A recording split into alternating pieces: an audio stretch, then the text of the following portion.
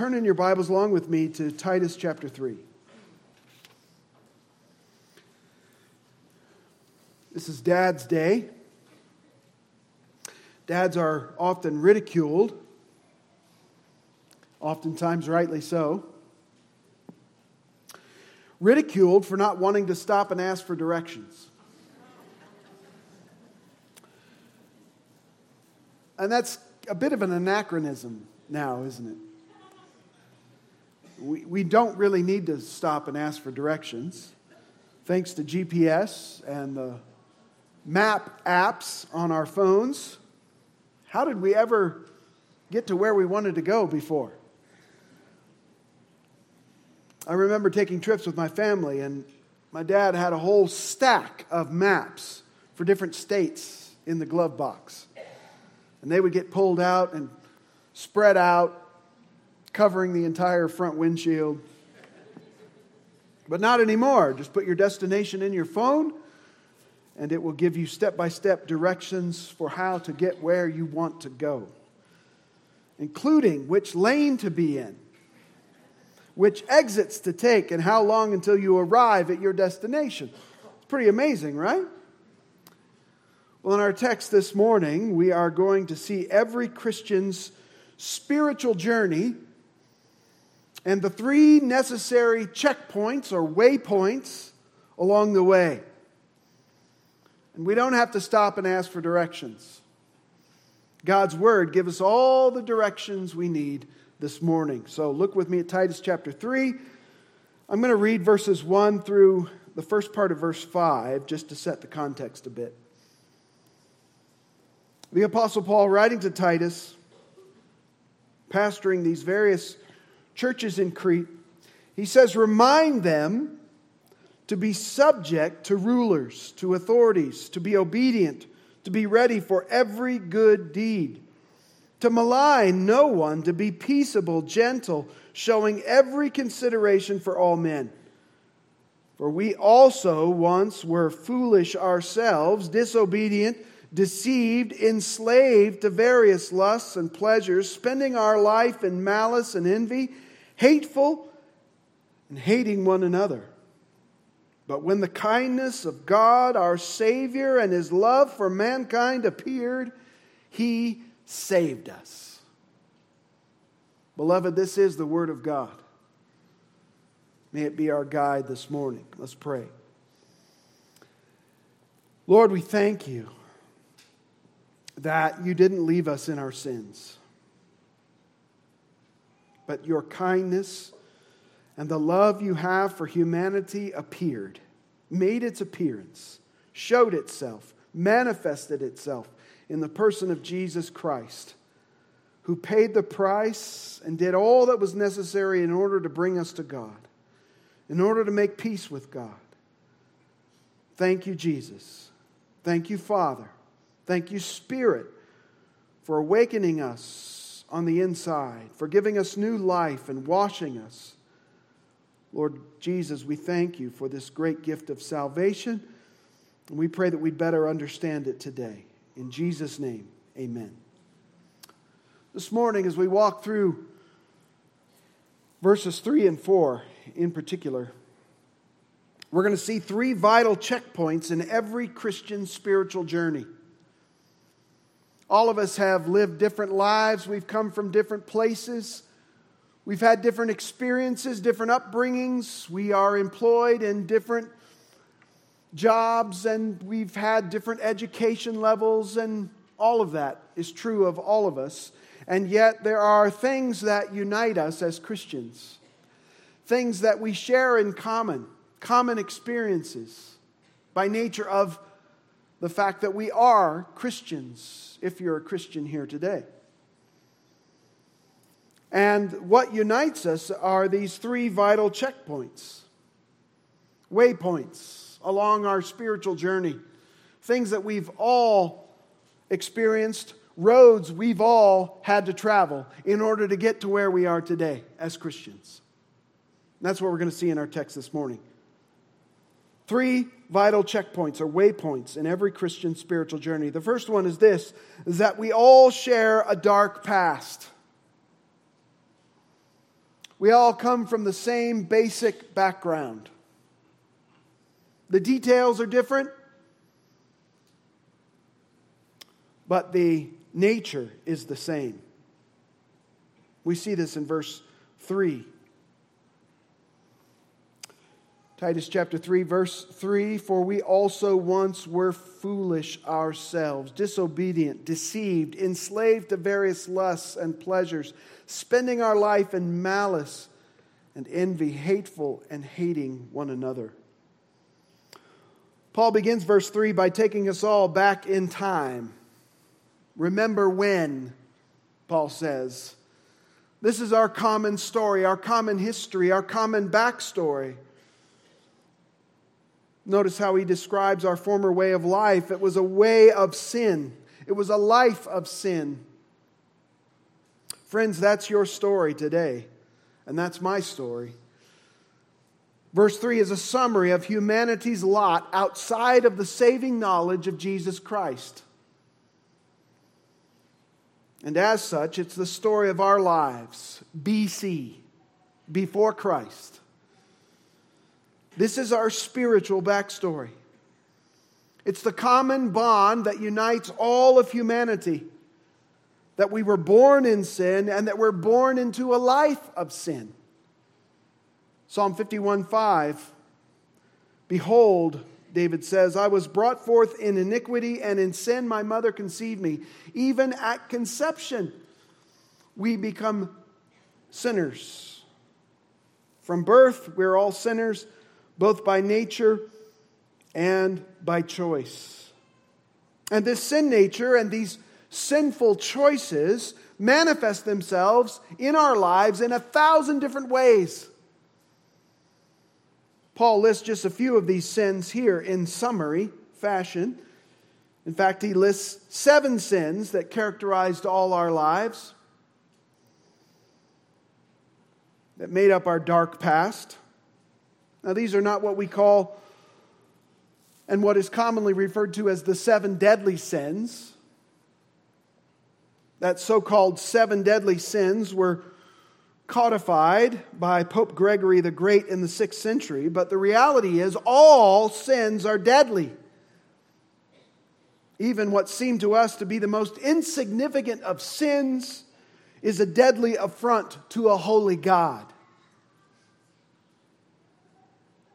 Romans 3:23 says, "All have sinned and fallen short of the glory of God." Romans 6:23 says, "For the wages of sin is death." That's the just penalty, the just payment for sin, death. There are no small sins. All sins are deadly sins.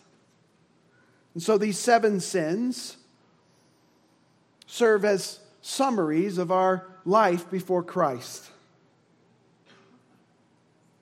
And Paul shares a number of these vice lists in his various letters. You can go through and see them. This particular list can be divided into 3 broad categories. The first category is sins relating to our darkened spiritual mind and intellect, the darkness of our spiritual state. Then we see the category of sins of enslavement. And then finally, the sins of relationship. We're going to walk through each one of these 7 sins and remember where we all came from. So, under this first point, we see 7 subpoints, all right? I want you to be able to follow along with me. They're not going to be on the screen, but here are the 7 subpoints that come under this darkness of our past. This is what our lives looked like. We were all foolish, first of all. We were all foolish. Paul begins by reminding Titus and those who would read his letter, including us, of their spiritual background of foolishness. Foolishness. And incidentally, Paul here is clearly lumping himself in with Titus and all Christians in sharing this common spiritual past. Paul was quick to own up to his own checkered spiritual past. In Galatians 1:13, Paul says, "For you have heard of my former manner of life in Judaism, how I used to persecute the church of God beyond measure, and I tried to destroy it." We know Paul was a murderer. We know he rejoiced as he held the coats while Stephen was being stoned. 1 Timothy 1:15, Paul says this. He says, "It's a trustworthy statement deserving full acceptance that Christ Jesus came into the world to save sinners, among whom I am the foremost of all." I'm the greatest sinner. That's what Paul said about himself. That's how he viewed himself. And there's a sense in which every Christian should view themselves that way. When you understand what sin is and how it's an affront to a holy God, you can't have any other view of your former life than that you were the chief of sinners, that you were the worst of the worst. Now, we all have a tendency to give ourselves a pass. We all have a tendency to say, "I wasn't that bad. I was better than most." But that's a failure to take full account of your sins, to understand how grievous they are in the eyes of a holy God. The right view is to say, "I was the worst of the worst. I was a real baddie."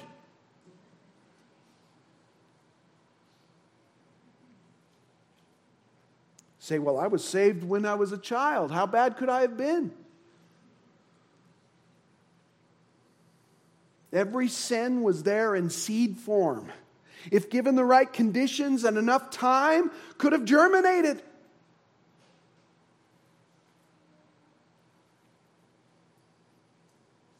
We were all foolish.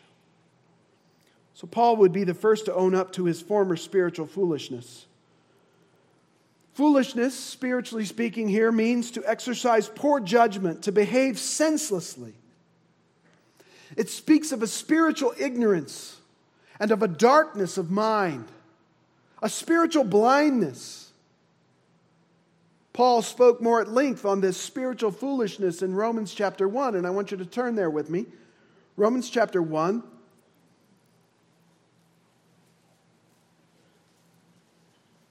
We're going to get to the book of Romans someday. I've never preached it. We're going to do it soon. Romans 1. Lord willing. Romans 1:18. "For the wrath of God is revealed from heaven against all ungodliness and unrighteousness of men who suppress the truth." They push down the truth in their unrighteousness. Verse 19, "Because that which is known about God is evident, and it's evident within them. It's self-evident, for God made it evident to them." God revealed himself to them. Everyone knows. Verse 20, "For since the creation of the world, his invisible attributes, his eternal power and divine nature have been clearly seen, being understood through what has been made, so that they are without excuse." You can't say, "I didn't know." God's revealed it to all. He's shown them enough through his creation, his power, his glory, his existence, so that they are without excuse. Verse 21, "For even though they knew God, they did not honor him as God or give thanks, but they became futile in their speculations. And their" what? "Foolish heart was darkened. Professing to be wise, they became" what? "Fools, and exchanged the glory of the incorruptible God for an image in the form of corruptible man and of birds and four-footed animals and crawling creatures." Beloved, we were right there with them. And if God had not intervened, we'd still be there. Suppressing the truth of God in our unrighteousness,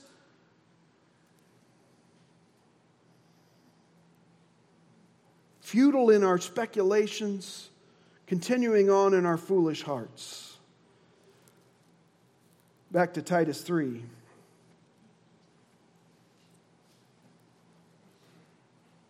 We were foolish. Fools we were. Ephesians 4:17 and 18 says it this way, "So this I say and affirm together with the Lord, that you walk no longer as the Gentiles or unbelievers also walk, in the futility of their mind, being darkened in their understanding, excluded from the life of God because of the ignorance that is in them, because of the hardness of their heart." This is a spiritual foolishness. It is a willful ignoring of the plain facts of the case. That there is a God and we are accountable to Him. Paul calls it foolishness. Theologians rightly talk about the noetic effects of sin. The word noetic, N-O-E-T-I-C, is from the Greek word nous, N-O-U-S, which means mind or intellect. The noetic effects of sin are the effects of sin and the fall upon the human mind, the human intellect, the human's ability to reason. It has been darkened. It has been warped. Our spiritual reasoning, our spiritual senses, our spiritual thinking have been negatively impacted by the fall of man into sin and the curse of sin that resulted. In fact, just a few chapters after Genesis 3 and Genesis 1, the creation of all things, the creation of mankind, the fall of man in Genesis 3, we read this sad summary of total depravity of human spiritual reasoning in Genesis 6:5. It says, "Then the Lord saw the wickedness of man was great on the earth, and that every intent of the thoughts of his heart was only evil continually." That's what we mean by total depravity. Total depravity doesn't mean that man is as bad as he could possibly be. We know that's not the case because of God's common grace, because of the restraining hand of the Holy Spirit, because of all kinds of good things the Lord has embedded into His creation that help to preserve and restrict and restrain evil, including human government and the power of the sword to punish evildoers and to reward those who do right. All of these things help to restrict and restrain evil in the world. Total depravity doesn't mean that man is as bad as he possibly could be. Total depravity means that every part of man has been impacted by sin negatively, including our reasoning, our faculties, our thinking. So that when faced with the real facts of the case, all we can think is that I'm free of God's authority. That's our spiritual condition outside of Christ. That's where we've all come from, Christian. That's where you were. That's where I was. And that's where the world is.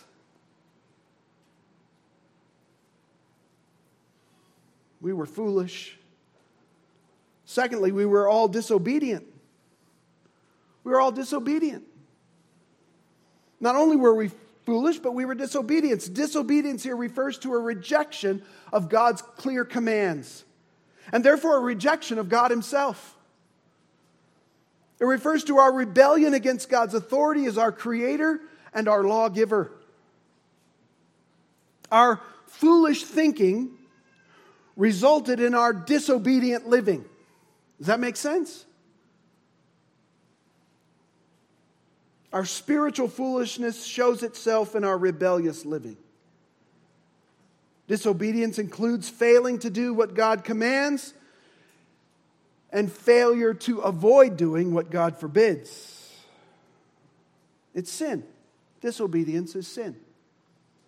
The Westminster Longer Catechism answers question 24 about sin this way. What is sin? Sin is any want of conformity unto or transgression of any law of God given as a rule to the reasonable creature.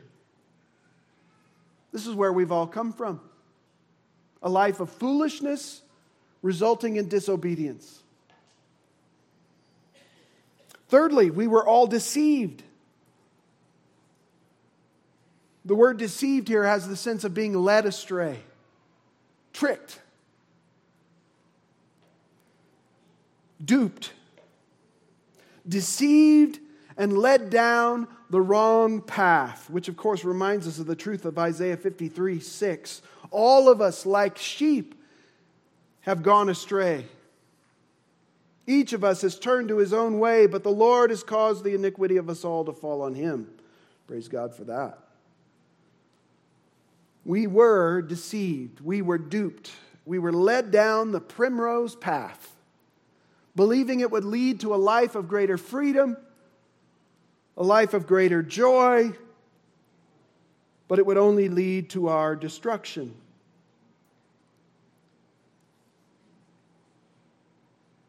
We were deceived.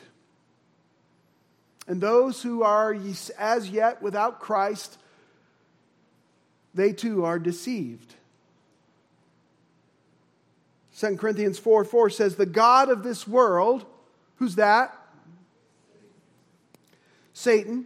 The God of this world has blinded the minds of the unbelieving so that they might not see the light of the gospel of the glory of Christ, who is the image of God. They've been deceived. They've been blinded. They've been tricked. They've been led down the wrong path. They've been given empty promises of well-being, of joy, of satisfaction. But they've been sold a bill of goods. And that's exactly where we were. In Revelation 12:9, Satan is said to be the one who deceives the whole world.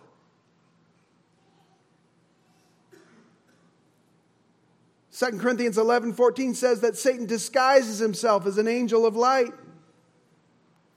Jesus said in John 8:44 that Satan is a liar and the father of lies. He's been lying since the beginning. If his mouth is moving, he's lying. That's what he does. He's a con man, set on taking as many people down the path that leads to destruction as possible.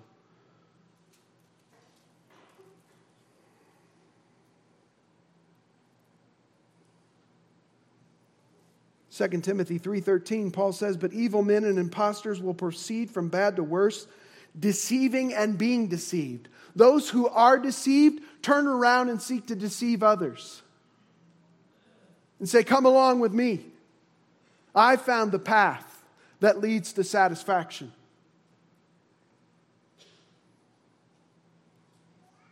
2 John 7 says this, for many deceivers have gone out into the world, those who do not acknowledge Jesus Christ as coming in the flesh. This is the deceiver and the Antichrist. At the heart and the goal of every deception is to take you away from Jesus Christ. To divert your attention from Jesus Christ. To place your hope in something other than Jesus Christ. To find your satisfaction in something other than Jesus Christ. That is the great deception of Satan. And that is the purpose behind all his deception. Friends, this is where we came from. This is our common backstory. We were deceived. We didn't know the truth. We were duped. Now, this opening triad of vices, these three vices we've seen so far, shows us just how helpless and pitiful we were. We were foolish, we were disobedient, we were deceived. And it's truly a wonder that any of us made it out. Are you amazed?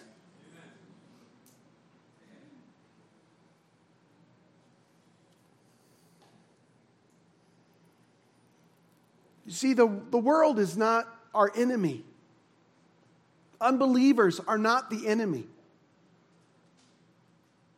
It can be in our polemical, political environment, it can be easy to view unbelievers as an enemy. They're not the enemy. Paul is sharing this as a reason to take pity on those who are yet outside, as a reason to humble yourself and realize where you've come from. You haven't always known this. You haven't always seen the light. You too were once in the darkness. You too were once foolish, deceived, led astray.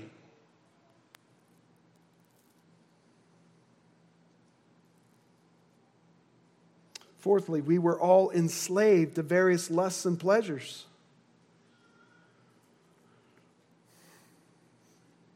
Paul explains we were all slaves of sin. The world tells us that freedom, true freedom, is found in following your desires. Boy, if that's not the message the culture is sending, I don't know what is. I mean, it's June, right? Pride Month. Freedom is found in finding your true self. But it's a lie. Following our every desire will only lead us into greater and greater spiritual bondage. The reality is we're all born into this slavery, this bondage to sin, not freedom. We're not born free. We're born in bondage. That is what Paul is saying in Romans 6, 16 through 19. You can read that later. Outside of Christ, we are enslaved to sin. And Paul lists a few of our slave masters here. We were enslaved to lusts and pleasures. Now, this is a blanket statement that's intended to cover a broad range of sins and sinful desires.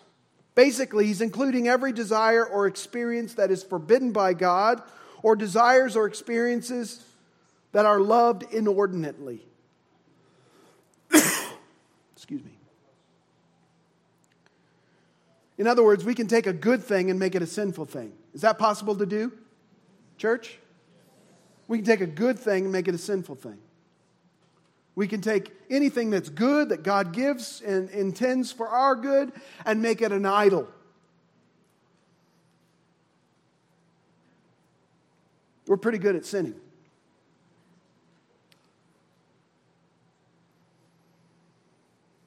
Sin is a terrible and cruel slave master.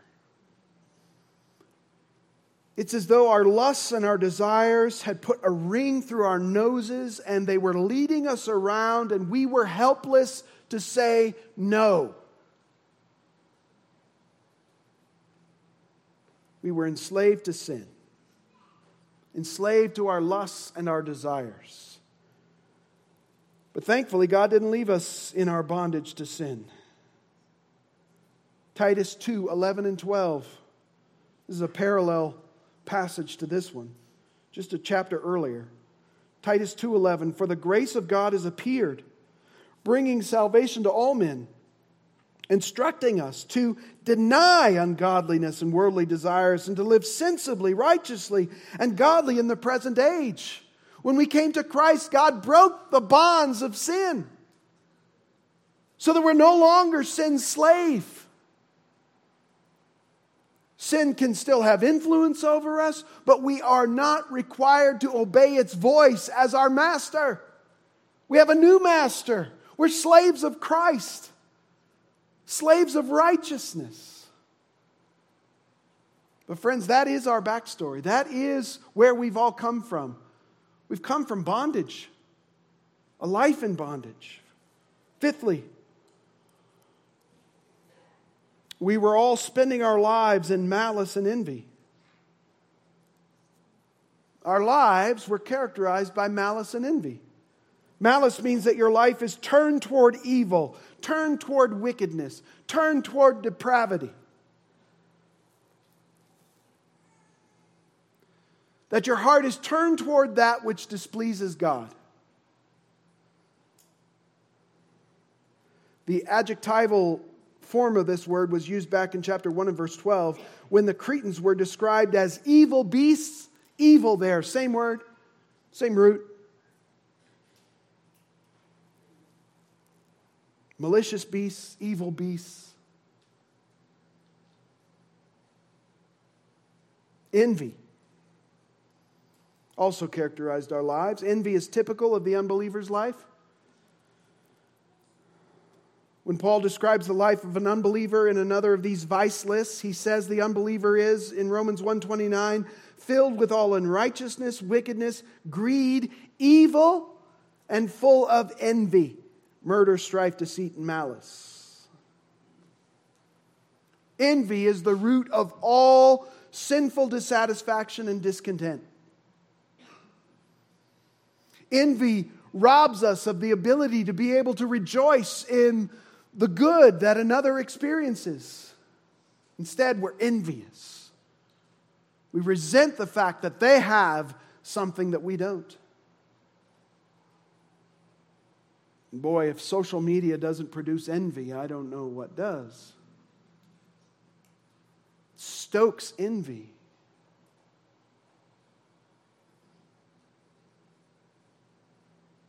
This is where we lived our lives, in the neighborhood of malice and envy. It's a tough neighborhood to grow up in. But that's where we came from. Back in the old neighborhood. We lived our lives in malice and envy. 6, we were all hated by others. We were hated by others. Maybe you were the king or queen of your homecoming court. You say you weren't hated by others. You were pretty popular in school. I guarantee people hated you.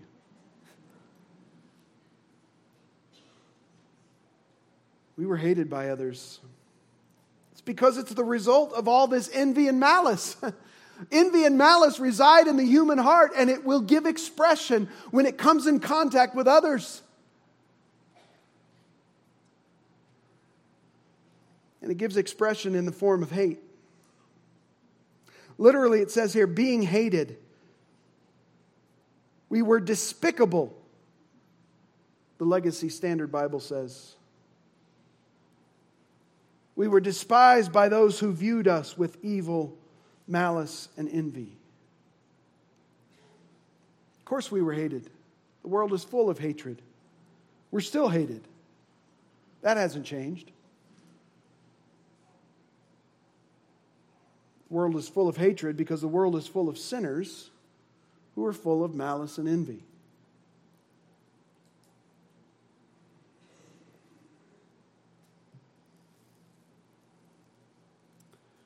Seventh, we were all hateful of others.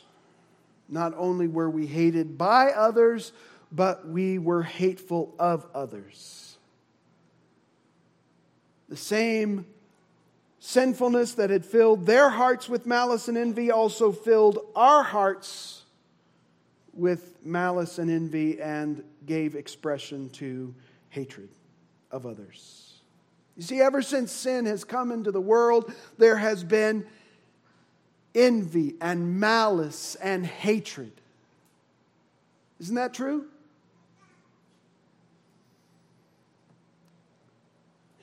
This conflict and enmity is a result of the fall of mankind into sin. Genesis 3:15. God says, I'm going to put enmity between you, Satan, and the woman, and between your seed and her seed. There's going to be this cosmic conflict. There's going to be hatred. And very soon after this, fall of man into sin and the curse that came with it, and the enmity that was promised, very soon after all of this, Cain, in a fit of envy and rage, murdered his own brother, Abel. And the book of Genesis is largely a chronicling of mankind's hatred for their fellow man. Even their own family members. Joseph and his brothers. Enmity and hatred is just part of living in a fallen and broken world. But we've been called to a life that's radically different from that, right? As Christians, we're on a new path. We're in a new neighborhood. We've got new hearts. Titus 3:2, remind them to malign no one, to be peaceable and gentle, showing every consideration for all men. That's the life we're called to live now. That's the light we live in compared to the darkness from whence we came. As Christians, we all share a common backstory, a backstory of sin and depravity which should humble us, which should give us compassion and break our hearts for those who are still in the darkness. They can't see. They've been duped. They're believing the lie. We've been there. We know what it's like to be spiritually blind and wandering down the wrong path that leads to judgment. Second waypoint is that we've benefited from a decisive saving moment. Hallelujah. This comes in verse 4. Are we keeping track here? It's perfect. Great job back there. We benefited from a decisive saving moment. Look at verse 4. But when the kindness of God our Savior and His love for mankind appeared, He saved us. Verse 4 begins with a strong contrast. But when. The conjunction but. I learned everything I know about grammar from Saturday morning cartoons. Conjunction, junction. What's your function? Thank you. This is a conjunction. It is a contrasting conjunction, but comparing two things, making a contrast between them. It signals a drastic change in circumstances. Things didn't stay the same way they had always been. Hallelujah. Something has happened. The contrast is between how we once were and what has happened now to change things. God didn't leave us in our sin. He didn't leave us in our foolishness. He didn't leave us in our disobedience and our enslavement to sin. He didn't leave us in our malice and envy and hatred. God has acted decisively in order to rescue us from our sin and the destruction that was quickly headed our way. We were lost, hopeless, headed for hell, but God. Aren't you grateful for the truth of but God? That, of course, is from Ephesians 2, 1-6. But God, right? Turn with me quickly. Ephesians 2. It's one of the great passages in all of Scripture. That great pivot point in verse 4, as you're going to see. Ephesians 2, 1. Paul says, and you were dead in your trespasses and sins. This is the old neighborhood. This is where we all grew up. This is our common backstory. This is where we came from. You were dead in your trespasses and sins in which you formerly walked according to the course of this world, according to the prince and the power of the air, of the spirit that is now working in the sons of disobedience. Among them we too all formerly lived in the lusts of our flesh, indulging the desires of the flesh and of the mind. And we were by nature children of wrath, even as the rest. Verse 4, but God God, being rich in mercy, because of His great love with which He loved us, even when we were dead in our transgressions, made us alive together with Christ. By grace you've been saved. And He raised us up with Him and seated us with Him in the heavenly places in Christ Jesus. What a reversal of fortunes. And at the center of it all is but God.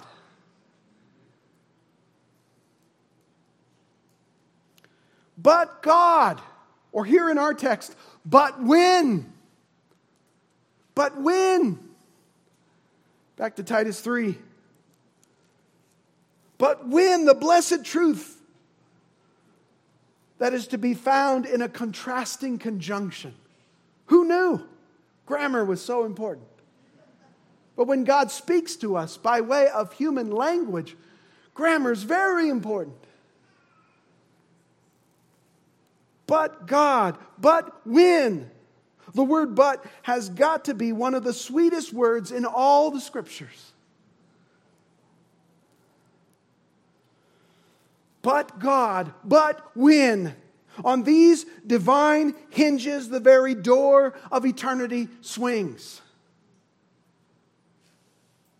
Were it not for God's gracious, merciful, kind, and loving intervention, we would still be in the old neighborhood. We'd still be living the old life. We'd still be believing the old lies. We'd still be headed for destruction. But God, but when? What good news this is, beloved. But when the kindness of God our Savior and His love for mankind appeared.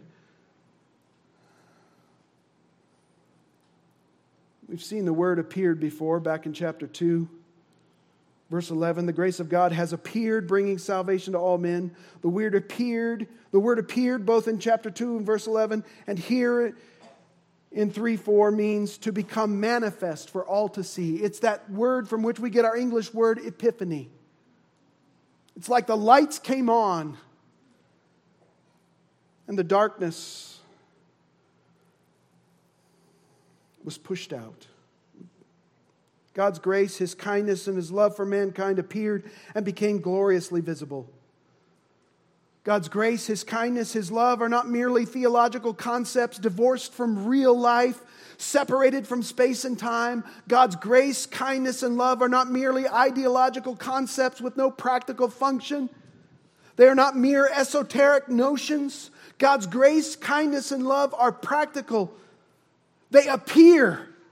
They are made manifest for all to see. They make their appearance and they go to work for us. His grace, kindness, and love took on flesh and dwelt among us in the person of Jesus Christ. Rescued us from our sins, delivered us from our guilt, and saved us from God's just wrath. Kindness refers to God's goodness, relates to God's generosity, His patience. He's not dealt with us as our sins deserved, but instead has shown us kindness by giving us His Son. Not only was God's grace and kindness brought to light and made manifest in Jesus, but also His love. Love here is not the word we would expect, agape, that special God kind of love, self-sacrificial love, although God loves us with that kind of love. It's a different word, though. It's a compound Greek word, philanthropia, from philos, meaning love, and anthropos, meaning mankind or human beings or people. Love for people, God's love for people. God's love for all people. It's the same kind of love we read of in John 3:16. For God so loved the world. You say, well, that's only the Christians in the world, right? No, it's the world. God loved the world and sent His Son. Same here. God's love for mankind sent His Son into the world. God demonstrates His own love toward us in that while we were yet sinners, Christ died for us. When the kindness of God our Savior and His love for mankind appeared, what happened? First part of verse 5. He saved us. Hallelujah. He saved us. We were in a mess. Remind yourself of the reality of the neighborhood you came from, your backstory. Verse 3. He saved you. He saved you from all that. He saved you out of all that. He saved you from the consequences of all that. Hallelujah, what a Savior. Beloved, every true Christian has had this blessed experience of going from darkness to light, from death to life, from guilt to forgiveness. And this common checkpoint is at the cross of Jesus.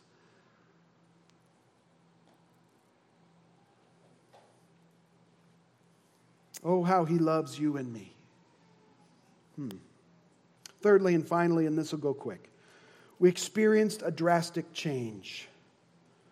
That's the final checkpoint. All true Christians experience a drastic change.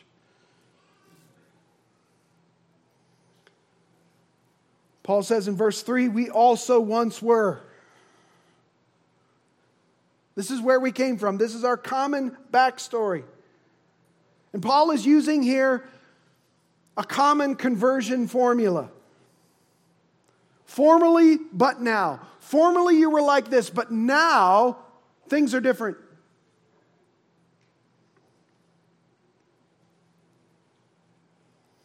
It's because of the appearing of the kindness and love of our Savior God that has brought about this drastic change. And as we'll see next week, Lord willing, specifically, it's the ministry of the Holy Spirit causing us to be born again, renewed from the inside out. So that we're no longer living our lives in verse 3. We're living our lives in verses 1 and 2. This is now the direction of our lives. Not the perfection of our lives, but the direction of our lives is in verses 1 and 2, not in verse 3. And it's all because of verse 4. Savvy? This is true of every Christian's experience. There is a change that takes place because we've been born again, and that change begins to work itself from the inside out. We become new creations in Jesus Christ. We take on the Holy Spirit inside of us. And He begins His work of transforming. It's a progressive work, to be sure. It doesn't happen overnight. And we continue to struggle and we continue to strive against sin and our old habits and our old ways of thinking and living. And yet that work is in us. And greater is He who is in us than he who is in the world. And so there's a change. And every Christian experiences this. I wonder this morning if you experienced a change. Are you different than you used to be? Are you living more now in the direction of verses 1 and 2? Or would you say that your life is more characteristic of verse 3? The old neighborhood. The old ways of thinking and living and acting. Believing the old lies. Friend, it doesn't have to stay that way. Jesus Christ has come. But God. But when the kindness of God and the love of God for mankind appeared in Jesus Christ, it changed everything. Let's pray together. Thank you, Jesus, for being a great Savior, for not leaving us in our sin. Help us to have compassion and love for the lost, concern for their situation. Help us plead with them that they might turn to Christ and be saved. It's in Christ's name we pray. Amen.